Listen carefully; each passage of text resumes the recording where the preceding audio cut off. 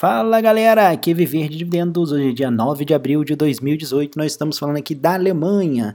É isso aí, estávamos sumidos, mas agora retomamos com o nosso Papo de Dividendos, seu podcast de notícias sobre o mercado americano. Estávamos aí parados com um projeto, pegando umas semiférias que eu brinquei com o pessoal falando.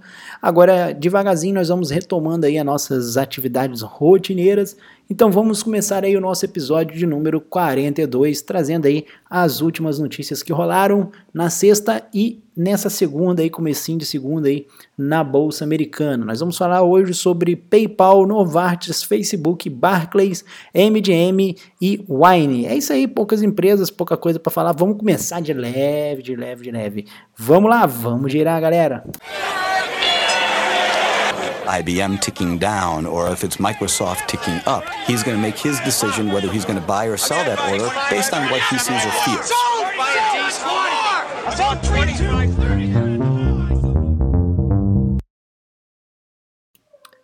Então, galera, ficamos aí praticamente aí pouco mais de um mês aí sem podcast, mas agora estamos aí devagarzinho retomando. Muita coisa, muita água rolou nesse período que a gente estava fora aí, muita confusão aí por parte do Trump com a China, depois o Trump brigando com a Rússia que mata o espião inglês, e, enfim, muita coisa aí acontecendo aí, tanto na Europa quanto nos Estados Unidos. Mas também temos alguns números bons aí que foram publicados, como por exemplo, o número de desempregados nos Estados Unidos está cada vez menor, o salário médio aumentou, se não me engano foi em 2,7%, e o gasto, né, da população também tem subido. Então são números aí positivos da economia americana que vale a pena ressaltar aqui. Mas vamos falar de empresas, né? Nós temos aí para começar a MGM, que é uma das maiores redes de resort lá dos Estados Unidos. Na verdade saiu uma notícia no New York Post, falando que a MGM tinha procurado a Wine para poder fazer a aquisição da Wine Resort, que também é outra gigante lá do mercado americano, e as ações da Wine subiram, né?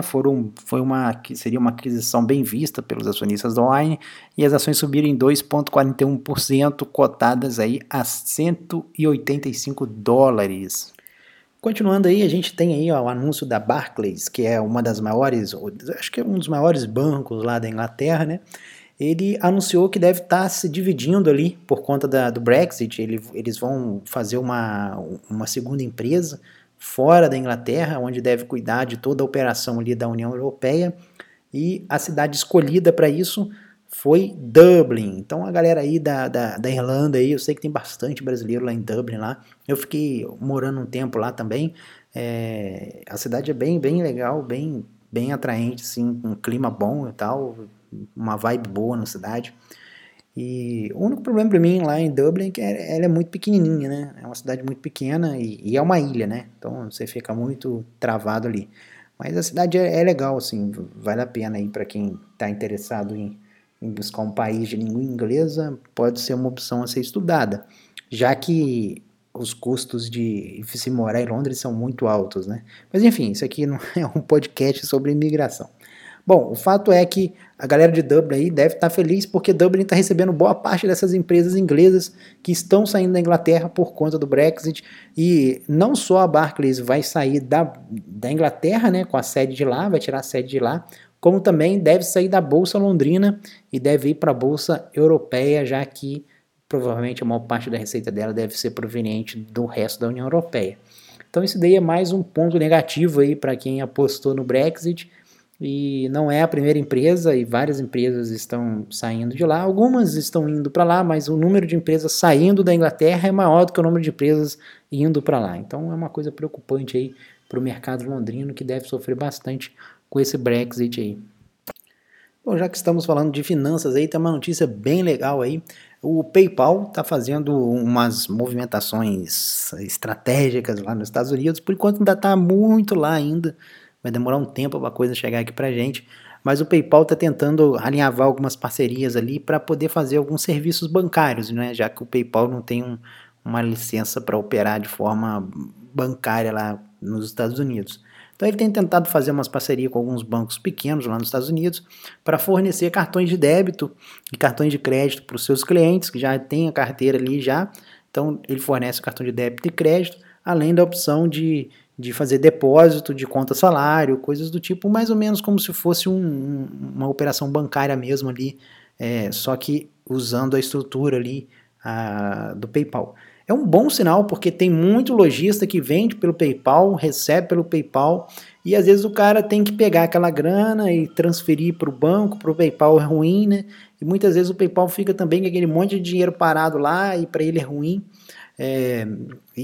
Na verdade não é ruim ele ter esse monte de dinheiro parado lá, mas enfim, facilita bastante aí para os clientes dele, é um estímulo a mais para o cara oferecer o PayPal ali na solução dele, porque ele através do PayPal ele já pode com cartão de débito pagar as coisas e resolver a vida dele totalmente ali.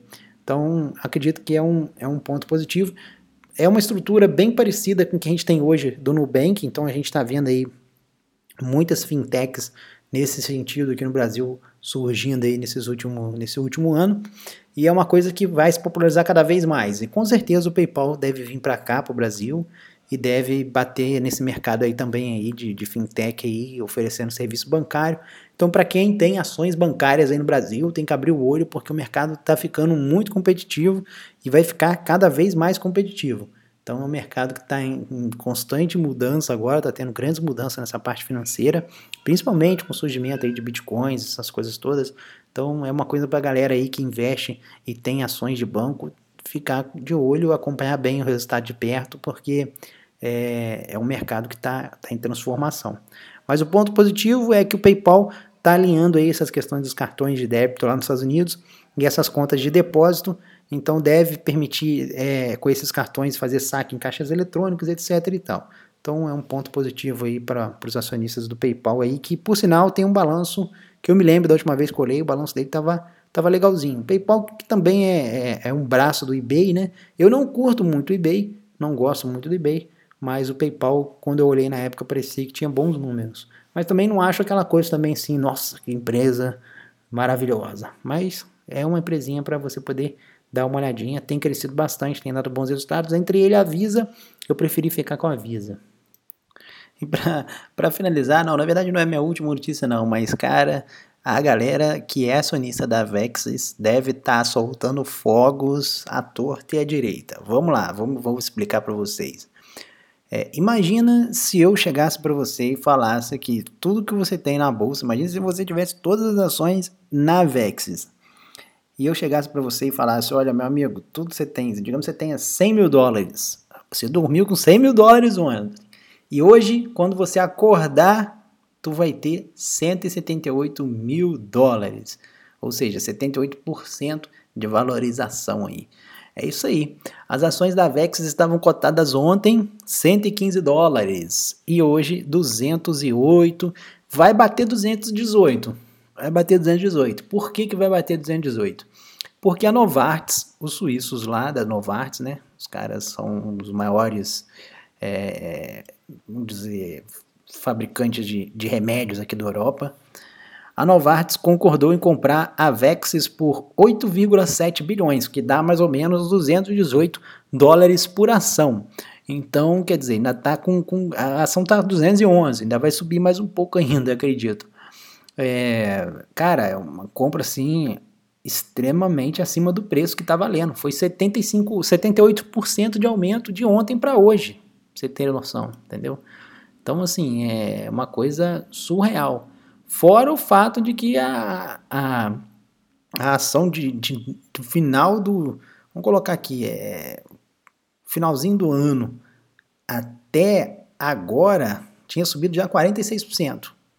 A VEX já tinha subido de dezembro até agora 46%, com mais essa valorização de 70 e pouco. Então, assim, coisa absurda. Tava 93 dólares no ano passado, no finalzinho do ano passado, dezembro. Então foi para 210 dólares.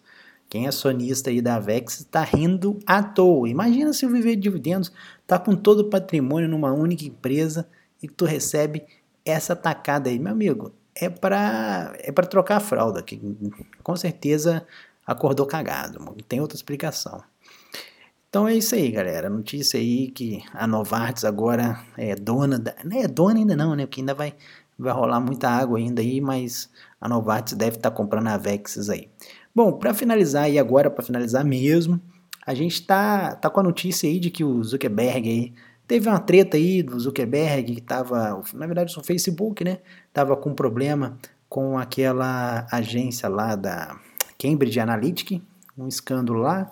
O Congresso vai chamar o Zuckerberg essa semana lá para poder fazer um inquérito com ele, né? Conversar com ele. Sempre, o Congresso americano tem mania de chamar os outros lá para bater papo, né? No Brasil podia até ter isso aí, né? Mas acaba sempre em pizza as paradas aqui. Mas enfim.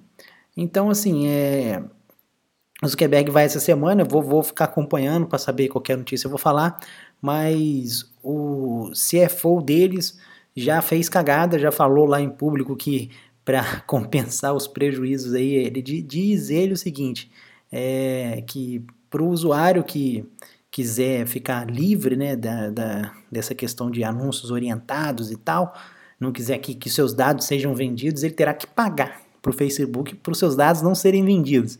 Aí vocês imaginam o tamanho do problema. Conhecendo o Facebook do jeito que é, ele faz uma parada dessa. Aí o cara paga. E mesmo assim ainda continua vendendo os dados do cara por trás. Sai um escândalo que ele continua vendendo os dados do cara por trás. Você imagina o problemão que isso não vai ser. Então, enfim. Mas o fato é que acho que no momento que eles começarem a cobrar para o cara não vender os dados, vai começar a criar um ruído ali na rede. Não é um bom sinal isso, não é um bom sinal. As ações do Facebook despencaram 1,17%, voltaram, né? Tinha subido 2,73 depois desse escândalo, voltou os 2,73 e ainda caiu 1,17 depois que o CFO falou essa baboseira aí, mas vamos ver o que eles vão resolver nesse caso aí, se vai realmente cobrar aí. Então fique atento, se você é usuário do Facebook aí, pode ser que talvez você tenha que pagar para usar o Facebook. Seria complicado, seria uma maravilha na verdade, né? Que aí talvez o Facebook valeria a pena depois disso, né? Brincadeira. Mas vamos ver aí o que vai rolar essa semana com o Zuckerberg lá diante do Congresso. Eu vou estar acompanhando aí nas notícias, qualquer novidade eu trago para vocês aí.